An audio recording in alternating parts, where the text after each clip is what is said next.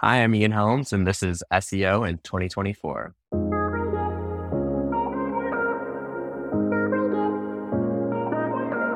Ian, what's your number one SEO tip for 2024? My number one tip for SEO in 2024 is to stop chasing Google rankings and focus on the people that matter. Who are the people that matter?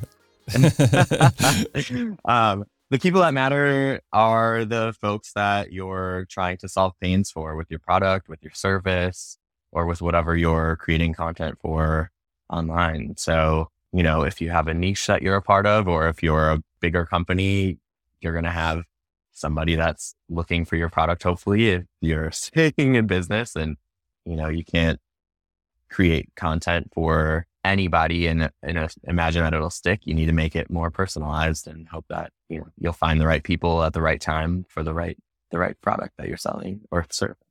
And delving into that in a little bit more depth, how do you find the right people? How do you define the right people? And then how do you establish what the pain is to be talking about? Sure. And to clarify, you said find and define the people? Yes, well, find the right people that you should be creating content for, and also how do you actually define the pain that you should be talking about within your content? Sure. Well, assuming that you have a product that or a service that offers a solution to something that somebody needs in their life, that's essentially the pain that you're going to be looking for answering. I love it's a pretty classic sales example of, if you have a nail, for example, and you're selling nails, you're not selling the nail, you're not selling this piece of metal, you're selling the fact that you can use that nail to hang a picture in your home and make your home a more personal and, happy place to be in.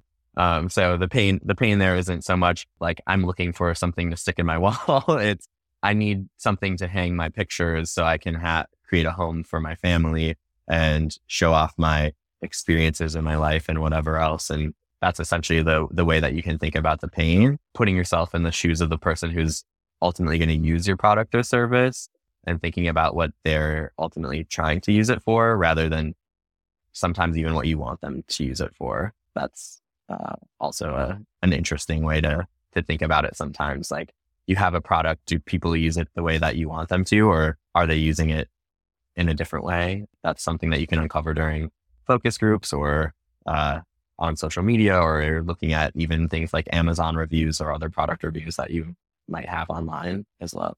What about deciding on what piece of content goes where on the buyer journey? Because obviously it's nice to look at pictures that have been hung up by nails and discover many uses of the product that is a nail.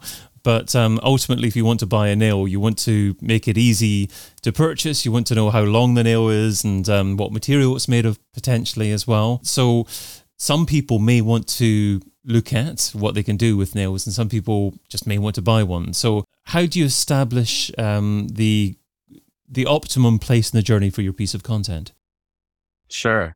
So I usually think about it as the sales funnel, the traditional sales funnel. First, it's, what are people ultimately searching for on the high level? Like, I need a picture. How do I hang it up? I don't know if we want to keep with this example for this, but you kind of put yourself in their shoes. How would they first be exploring this? Maybe they're going to a photographer and they're looking for getting pictures, portrait of their family or whatever. And, after the awareness phase and they're in the consideration phase, what questions might they be asking when they're considering, I need something to hang this. I found out that I need nails or screws or drywall screws or whatever else. I don't know why I'm such an expert on nails and screws, but first it's the awareness phase where you try and ask the questions or you try and think about the questions that people are asking.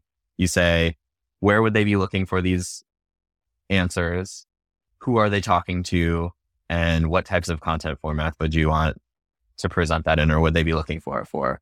Is it a video? Is it a picture? Is it a piece of text-based content? Is it a combination of both? Is it social media? Is it on your website? Is it turning to Google, for example? You kind of think about that throughout all of the steps of the buyer journey. But first you start, how do they even discover that nails exist? Then you go into now that they know that nails exist, how do they find the best brand of those nails? And then after that, how do they decide that your brand or your product is exactly the one that they're ultimately going to want to purchase? In those kind of 3 steps, with all those caveats of what questions are they asking, who are they going to, whether it's online or offline, to be honest, and then how are they ultimately getting to that decision at the end. And how do you ensure that your audience is the right size? Because you don't want too big an audience, because then you're probably speaking too broadly to people looking for different things. But you don't want too small an audience, because then you're probably not likely to attract enough people to your piece of content. Yeah, that's a tricky one. I'm a fan. I'm going to keep being cliche and taboo. I'm a fan of the statement, niches make riches, or niches make riches. Basically, thinking about it like, not everyone's going to need your product and service. Some people might want to know about it or will need to know about it in the future. But if you focus too big, too quickly, you're going to be up against the giant companies, the other people who are already well established in these areas, if you're not already one of them.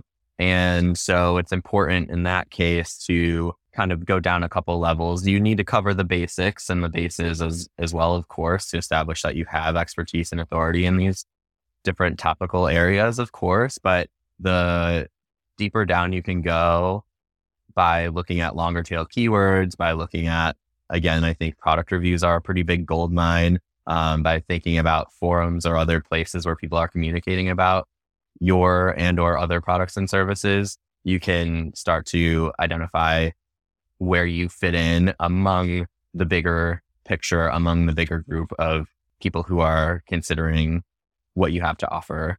And, whether it's by gender, which is one that I don't like because of the industry that I'm in now, of course, or by age or socioeconomic status or whatever else, like there's different ways that your product might fit in. And those are the ways that you can then start to position the content that you're creating, how you're formatting it, what ultimate form that it takes, and how you're amplifying it across your platforms as well.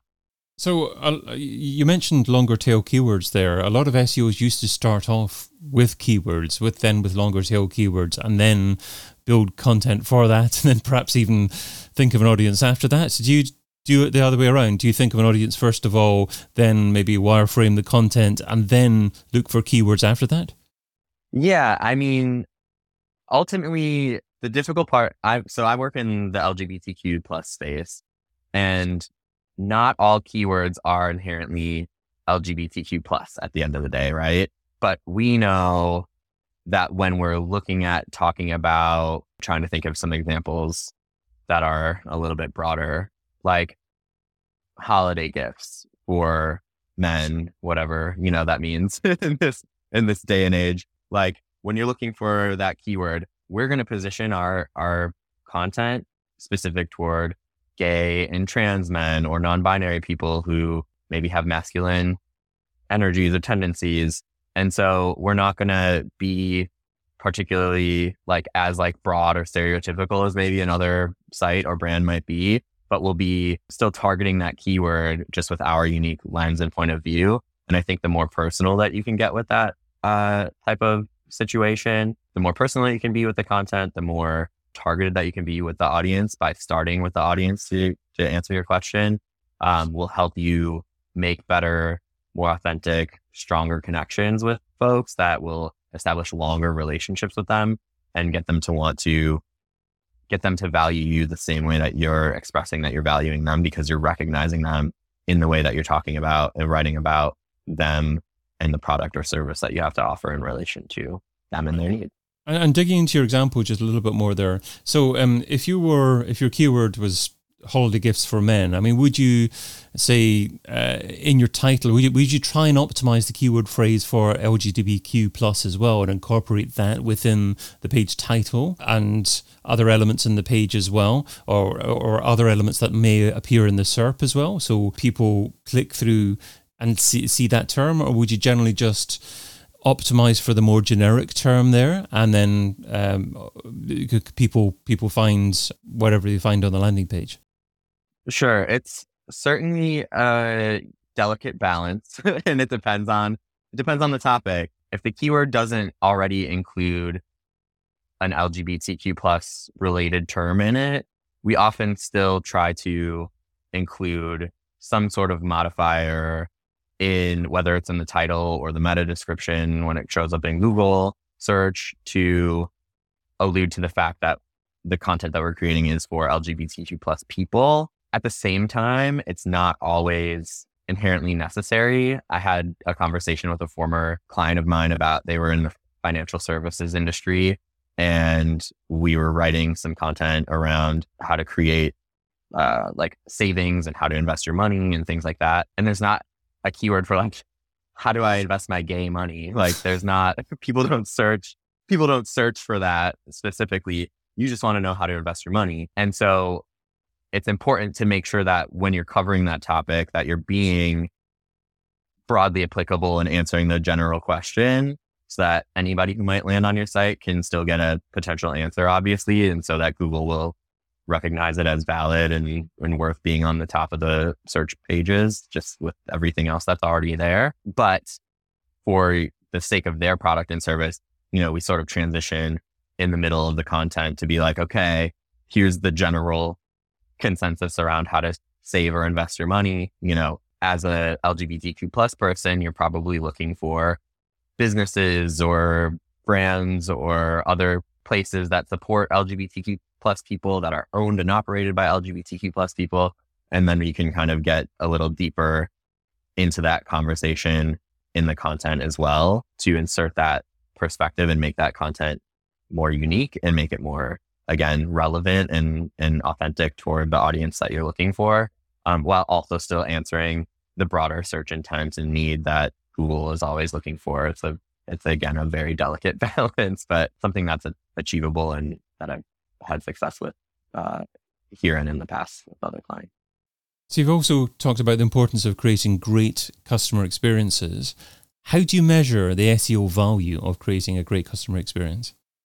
That one's hard. Oftentimes, search is a more top of funnel or mid funnel area of opportunity, unless you're looking at just specifically like brand keywords and things. So it's really difficult in many cases to attribute the fact that somebody had a really awesome first touch on your site through a piece of content that they found through search. But there are ways, like we look at, how many email newsletter subscribers or folks signed up for, to learn more or to keep in touch with us. Or, sometimes people, depending on the product or service that you offer, can buy. If it's a low barrier to entry product, they might buy right away. And so you can't attribute that. But in most cases, it's looking at things like time on site. Did they go to an additional page that you internally link to? Some of those more like softer, more of like, they're not vanity metrics in that sense. They're more like intangible. Yeah, they're less tangible for sure. They're measurable, but they're not necessarily something that, when you go to a CEO and you're like, wow, people spent a lot of time on this site. They're like, cool, but did they buy? But that's one of the ways that you can definitely point to the fact that if they didn't buy, they still found value, and they'll in theory be more likely to return or to remember you in the future as well. Another key consideration that SEOs and marketers are contemplating at the moment is whether or not to use AI for the creation of their content or as a significant element to the creation of their content. Do you think that it's possible to create a wonderful customer experience from content that has been created using primarily AI? Yeah, I do think so. Yes. I've been testing some AI assisted content, it's never fully 100% AI generated, but leveraging AI to not just outline content, but even fill in certain sections or gaps where I'm like, this is general knowledge. Again, sort of going back to that other example that I was stating, like if there's general knowledge about something, that's a great place for AI to sort of color in the lines and let you spend the majority of your time on the things that matter more about when it comes to that personalization or, in the journalism world, like actually conducting the interviews that are associated with the general topic that you're writing about and, spending less time writing the the bones of the article, letting AI kind of handle that. And then you fill in sort of like, here's where a great expert opinion would go. Here's where an awesome social media embed or a YouTube video might belong. And you can spend that time finding, creating, or, some combination of the two, creating those things and putting those in instead of, having to rewrite that water is wet for the 100 billionth time because of a million sites have already said that. And AI is very well trained and aware on most of those types of things. So if an SEO is struggling for time, what should they stop doing right now so they can spend more time doing what you suggest in 2024? Well, I guess it's top of mind now since you mentioned the AI, but if they're writing basic content, if they're trying to create a nice content ecosystem, like work smarter, not harder. Use AI to your advantage to help create the basis of what you're doing, and then spend the time improving upon it or enhancing it with your own perspective, with your company or your service's unique values, with, spend that time creating the video to go along with the content, spend that time to create social media assets to go along with that content. Think about ways that you can automate and improve your processes, leveraging the tools that we have. I don't think it's a bad thing to leverage AI. It actually creates lots of efficiencies, and that's good. That'll be my, answer for that question there. Ian Helms is Director of Growth Marketing at Q Digital, and you can find him over at q.digital. Ian, thanks so much for being part of SEO in 2024. Thank you. I've been your host, David Bain. Get your copy of SEO in 2024, the book, over at seoin2024.com.